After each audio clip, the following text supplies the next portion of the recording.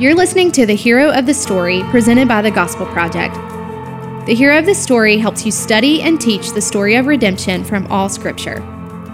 Now join your hosts, Aaron Armstrong and Brian Dembowczyk.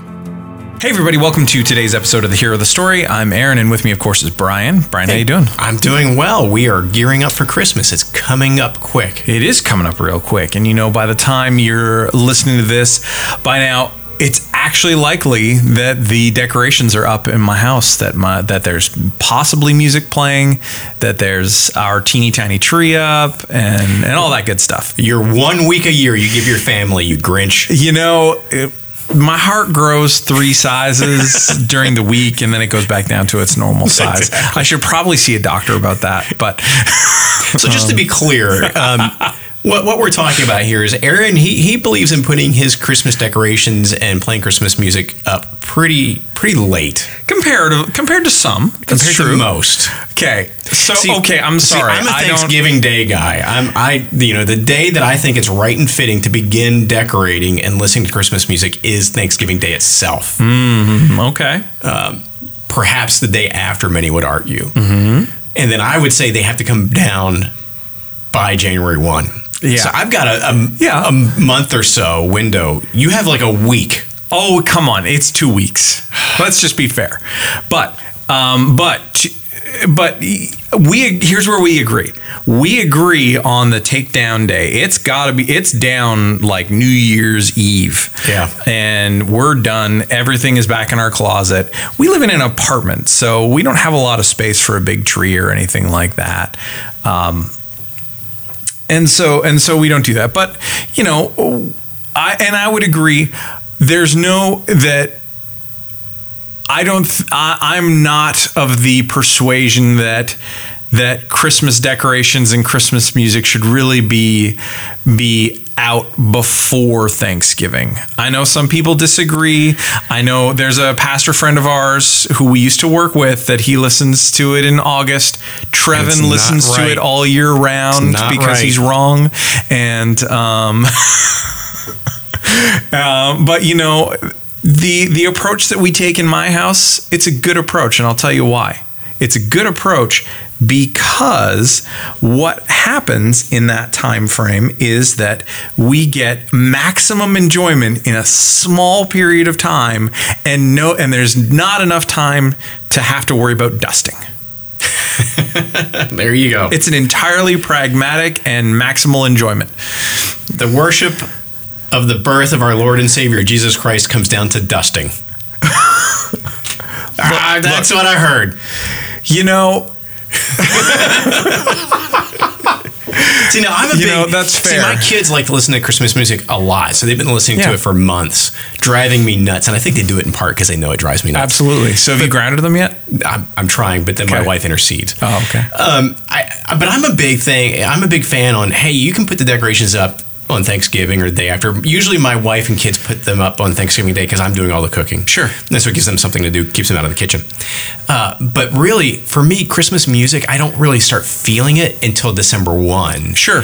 And December 26, I'm kind of done with the music as well. Totally. It builds up to Christmas, and then it feels like a letdown. The decorations being up for a little while, I'm okay with. Yeah.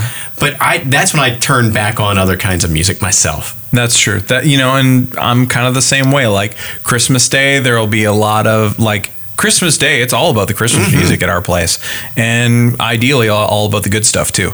So, Little Run DMC.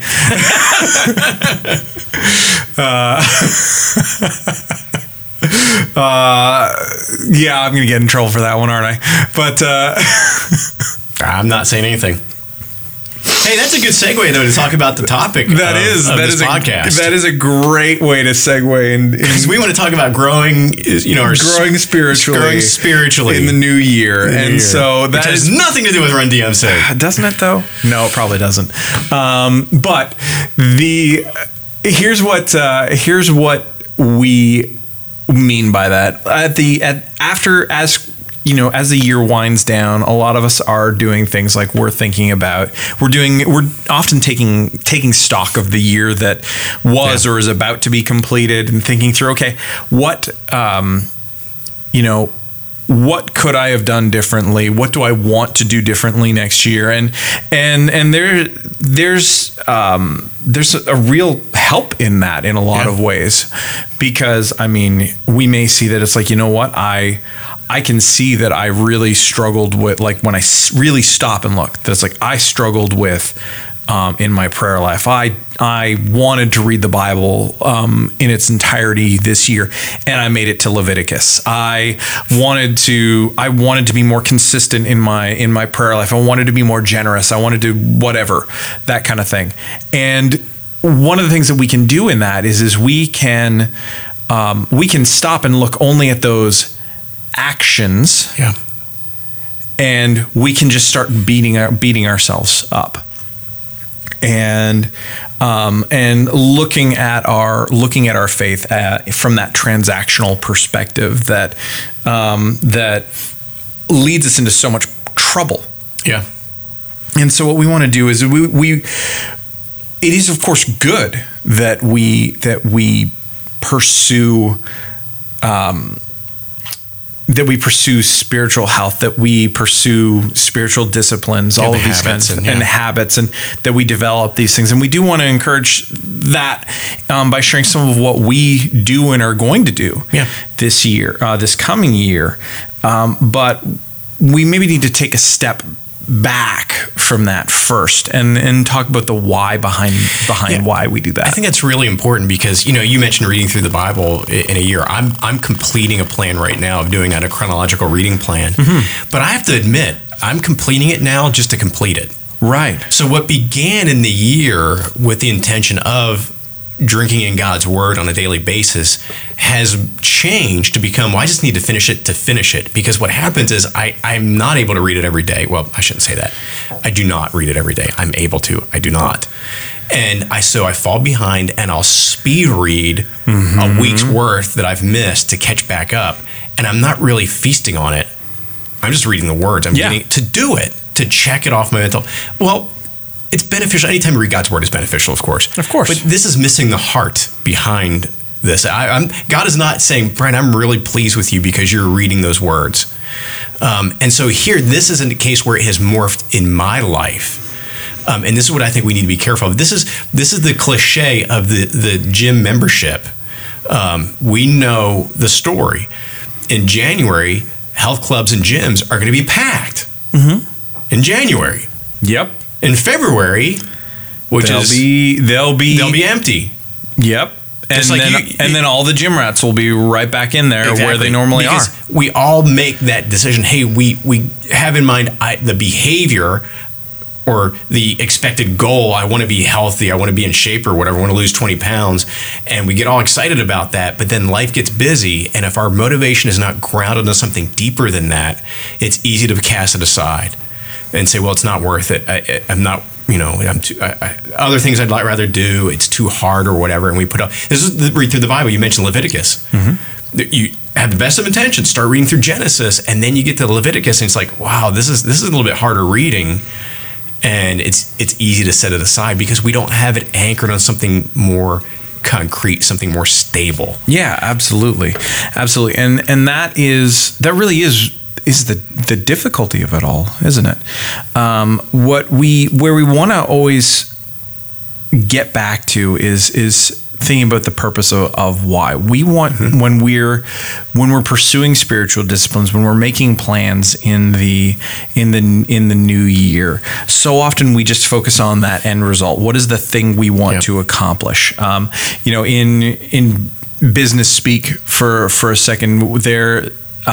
We can think about the what some might call the lag measure, which is that end result. So I want to get through the Bible in a year.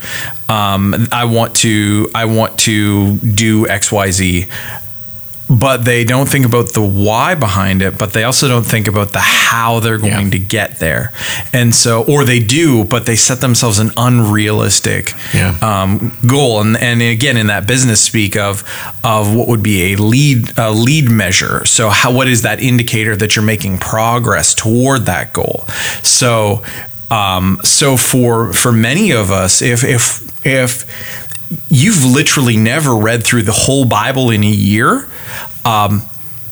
maybe don't start. Maybe you don't have to start there. Maybe your goal is to start smaller and say, you know what, I'm gonna work through a book in a month, or it might be in the middle, or the New Testament, or the New Testament in a year, or the Old Testament in a year, or something like that. And or I mean, if you really struggle, maybe it's, I'm going to get through 3rd John in a year. Exactly. And and that's I think you can get through that in probably like 2 to 3 minutes. But that's okay. But look at the how in terms of what's attainable. Yeah, and I think also this is a good example. You can tell me what you think about this. Mm-hmm. I'm gonna make this statement as I'm still thinking about it. I don't know if reading through the Bible should ever be the lag measure. Right. I think that's a lead measure. We're reading the Bible for a different reason, not just to say we've done it. And again, that's what I fall into the trap. Sure. It's now has become a lag measure for me. Absolutely. Am I going to finish this plan or not? Yeah. No, reading the Bible, reading God's Word is a lead measure. We do that so we love Christ more, so that we see the beauty of who God is and His plan of redemption more, and it changes us. Absolutely. So that's kind of the thing is, as we think about this, is why are we doing what we're doing? What's the desired outcome? Mm-hmm. And again, trying to push back and fight against letting what should be lead measures become lag measures. Right. Exactly. And I pray every day. Yeah. Then it becomes, all right, I'm just spending 5 minutes just staring at the ceiling. Right. But I'm going to pray. Right. But why? Why? I've turned into a lag measure. Exactly. And so it's I want to read the Bible every day because, and it doesn't, like, really, to some degree, it doesn't matter how much. No. God can work powerfully in your life through one verse, just as powerfully as when you read an entire book in a day. So those two things are not in conflict. One does not make you grow more spiritually or grow more godly than the other. It's how is God at work in that experience for you, and how is he speaking to you and transforming you through His Word. And if you do have that posture, mm-hmm. and I know you're not suggesting this, but I just want to state it clearly. Yeah. If you do have that posture, the more you read, it will change you more. Absolutely. Yeah. Absolutely. I know what you meant. I just wanted to be clear. Yeah, totally. I'm not saying like, just read one verse and that's all you need to do. I know you weren't saying that. I just wanted to be clear. No, it's just performancism, fighting against that. Don't worry about that. Exactly. So, but in the same way that it's like praying eloquently for an hour or two every day does not necessarily make you more holy or more pleasing. One sigh can often be enough. Exactly. Yeah. And so that's a huge thing. And this is why what I'm doing for 2019. So again, as I said, my reading plan through 2018 was this chronological plan. In 2019, because I've looked at this and I realized this a few months ago, mm-hmm. I said, man, this has changed. This is not what I intended. And so in 2019, what I'm going to do is I'm going to pick 12 books of the Bible that I want to feast on more. Yeah. You and I, in a different conversation, you mentioned, connecting with what your pastor is going to be preaching through. And I'm going to probably talk to my pastor and find out, hey, what's our plan? Mm-hmm. And maybe try to choose those books so I can be living in them. But one book a month, and just dive into it more deeply and not have to worry about completing word counts or whatever. Yeah. But just say, I want to read this book as many times as I can. Mm-hmm. And some days it may be the whole book in a day. It may be reading a verse or two a day. But just let God speak to me through His revealed word in one book a month. And so by the end of the year, my hope is, after 2019 concludes, I would have lived beautifully in 12 books of Scripture. Mm-hmm. Absolutely. And I think that's a wonderful way to do it, because when you take the time to just saturate yourself in a book, and Brian, of course, I'm assuming that one of, like, with those 12, Are some of them going to be some of the shorter books? Yeah, well, Amos, for example, that may be one. I don't know if I'll go down to 3 John or something like that. Yeah. But maybe two. Maybe two. But yeah, I'm not worried about the quantity of the word count necessarily. It's the quality of the time in those books. Exactly. Yeah. And so it may be some longer ones. Genesis may be in there. That's a good size one. And Absolutely. There may be some shorter ones. Yeah.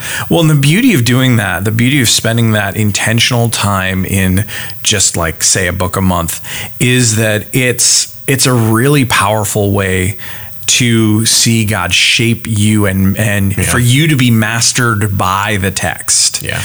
Too often when we come to the Bible, we come to it with this perspective of we need to master the text. We need to we need to fully understand it. We need to do all these things that ultimately we know are actually impossible, because God's word is unfathomable in its in its richness and depth, and we can never get to all of what's there. We cannot exhaust a single word in Scripture. Exactly. And there's always going to be something new, because every time we come to it, like literally, I had earlier this year, I don't even remember where it was now, but there was a passage of Scripture that I noticed this one little thing, and I'd never seen it before. I'd read it multiple times over the last 13 years, and then this year I read it and I saw it for the first this new facet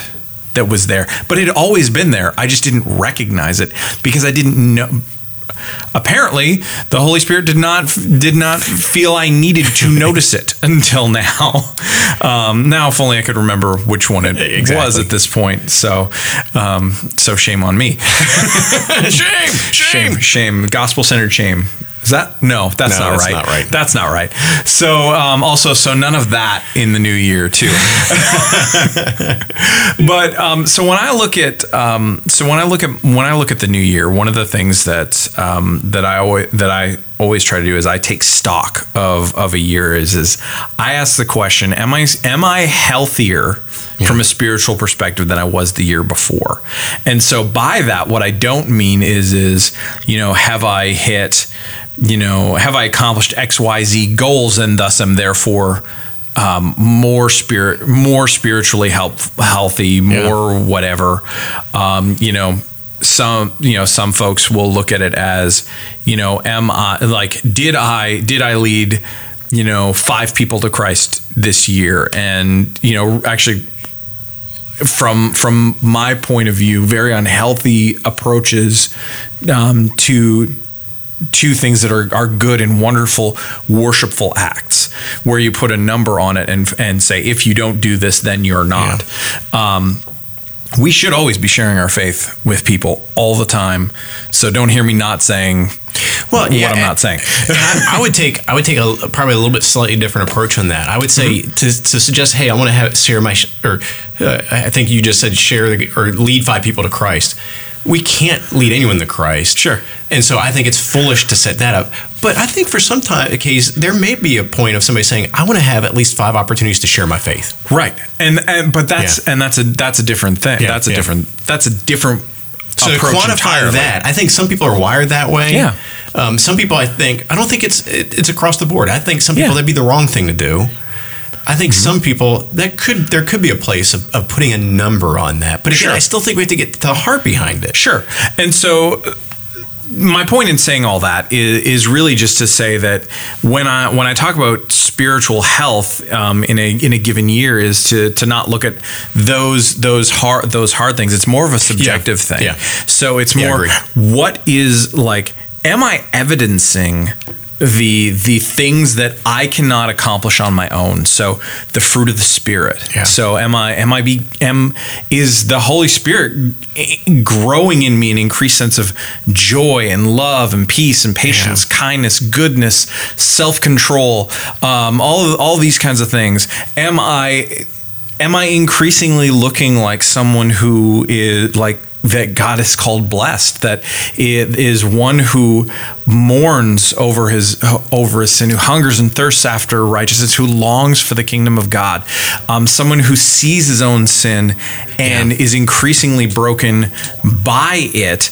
Not someone who simply strives to sin less, but recognizes and repents of the sinfulness that exists within him, and that desire to repent of that ultimately does lead to sinning less. Exactly. Even if I'm never sinless. Yeah. I think let's go back to what I'm going to do in 2019 because it's all about me. Yeah, totally. No, I think this really it helps kind of give a practical, tangible expression of what we're talking about. Yeah. So in 2019, my goal of reading these 12 books is it's quantifiable, it's measurable. But what I need to fight against in 2019, again, what I failed to do in 2018, is to make that the end result. To say, right, if I've read 12 books, then I was successful. That I've grown spiritually. No.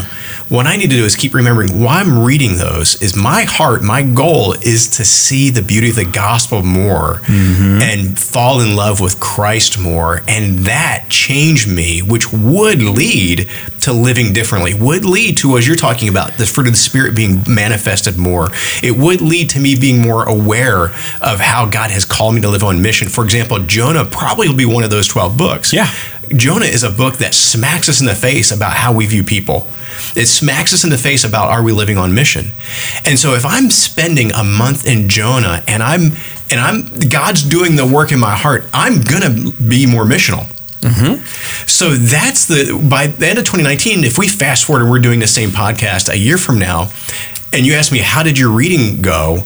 My answer should not be, I read all 12 books. It should be, let me tell you about what I saw God do in my life. Yeah. Let me tell you about how I love Christ more today than I did. Those reading fueled that. Love that. That is so good, Brian. Thank you for nailing that so well. When I think about what next year looks like for me, it kind of rolls into three broad categories for me. So, of course, reading. Reading is part of that. Reading scripture. So for me, Bible intake. Bible intake is huge. It is the thing that, along with another element that I'll talk about in a second, it is one of the two key things that changes us at most as people, because that's how God speaks to us, is through his word. That's how he changes us, which is through his word. That's how he works. And so if we don't intentionally spend time in the word, we shouldn't expect him to see him working in and through us. Yeah. And I'm not saying that to be condemning. I'm just saying that that's just a fact. Yep. It's how God designed it. Absolutely. He wants us in his word. And so we dare not neglect that. It is so dangerous for us to do that. And so for me, what that looks like is, I actually there's actually a really cool chronological Bible that's actually downstairs in the Lifeway store that I want to check out. But the biggest way that I want to do it is I want to spend intentional time in the books that we're going through at my church. And so we're starting in the new year, we're starting the book of Mark. And so I just want to spend as long as we're in that book through our sermon series, I want to spend in it, and not just going through and essentially rehashing whatever our pastor preaches, but looking through and saying, okay, what are the things that God is saying to me specifically through the text that he may not be saying to the corporate we on Sunday through the text. So that's one of those key ways that I'm doing that. The other way, one of the others is prayer. And so most of us, of course, no, I doubt many of us would say that we are particularly great at praying. And usually although we probably know some people who are actually amazing in their prayer lives, but even they would say that they are not. Yeah. Typically, if someone is saying that they're astoundingly good at prayer, that means that there's a different problem. But one of the things that I found really helpful, and this actually connects to time in the Word, is actually praying through Scripture. And so, Donald Whitney from Southern Seminary, he wrote a really helpful book called Praying the Bible. And it just encourages taking a short passage, like say a psalm, and praying through every verse of the psalm, letting those be your fence posts, and praying through those ideas that are in there. And what's beautiful about that is it transforms our prayer lives from being solely, like almost solely focused on our request list, a wish list. So whatever it is that we're asking God to, telling God that we need, or we're asking Him to do, and there's a place for that, and we should be doing that. To be clear, we should be doing that. Most of the time, that's all we do. Absolutely. Instead, what it encourages is it gets us out of just doing that, and it sometimes makes us just stop and say, God, we love you. Yeah, and that's it. And that's enough, and that's all we need to say sometimes. And then the third place actually is with rest. Now, Brian, I'm not very good at resting. Nor am I. And my wife also knows that I'm really not good at resting.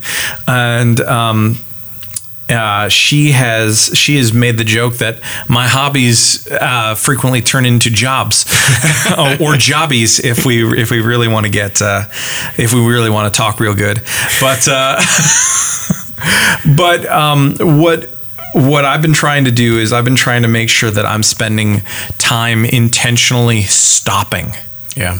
And so and admitting the fact that I'm a finite being who cannot run indefinitely, who cannot sustain a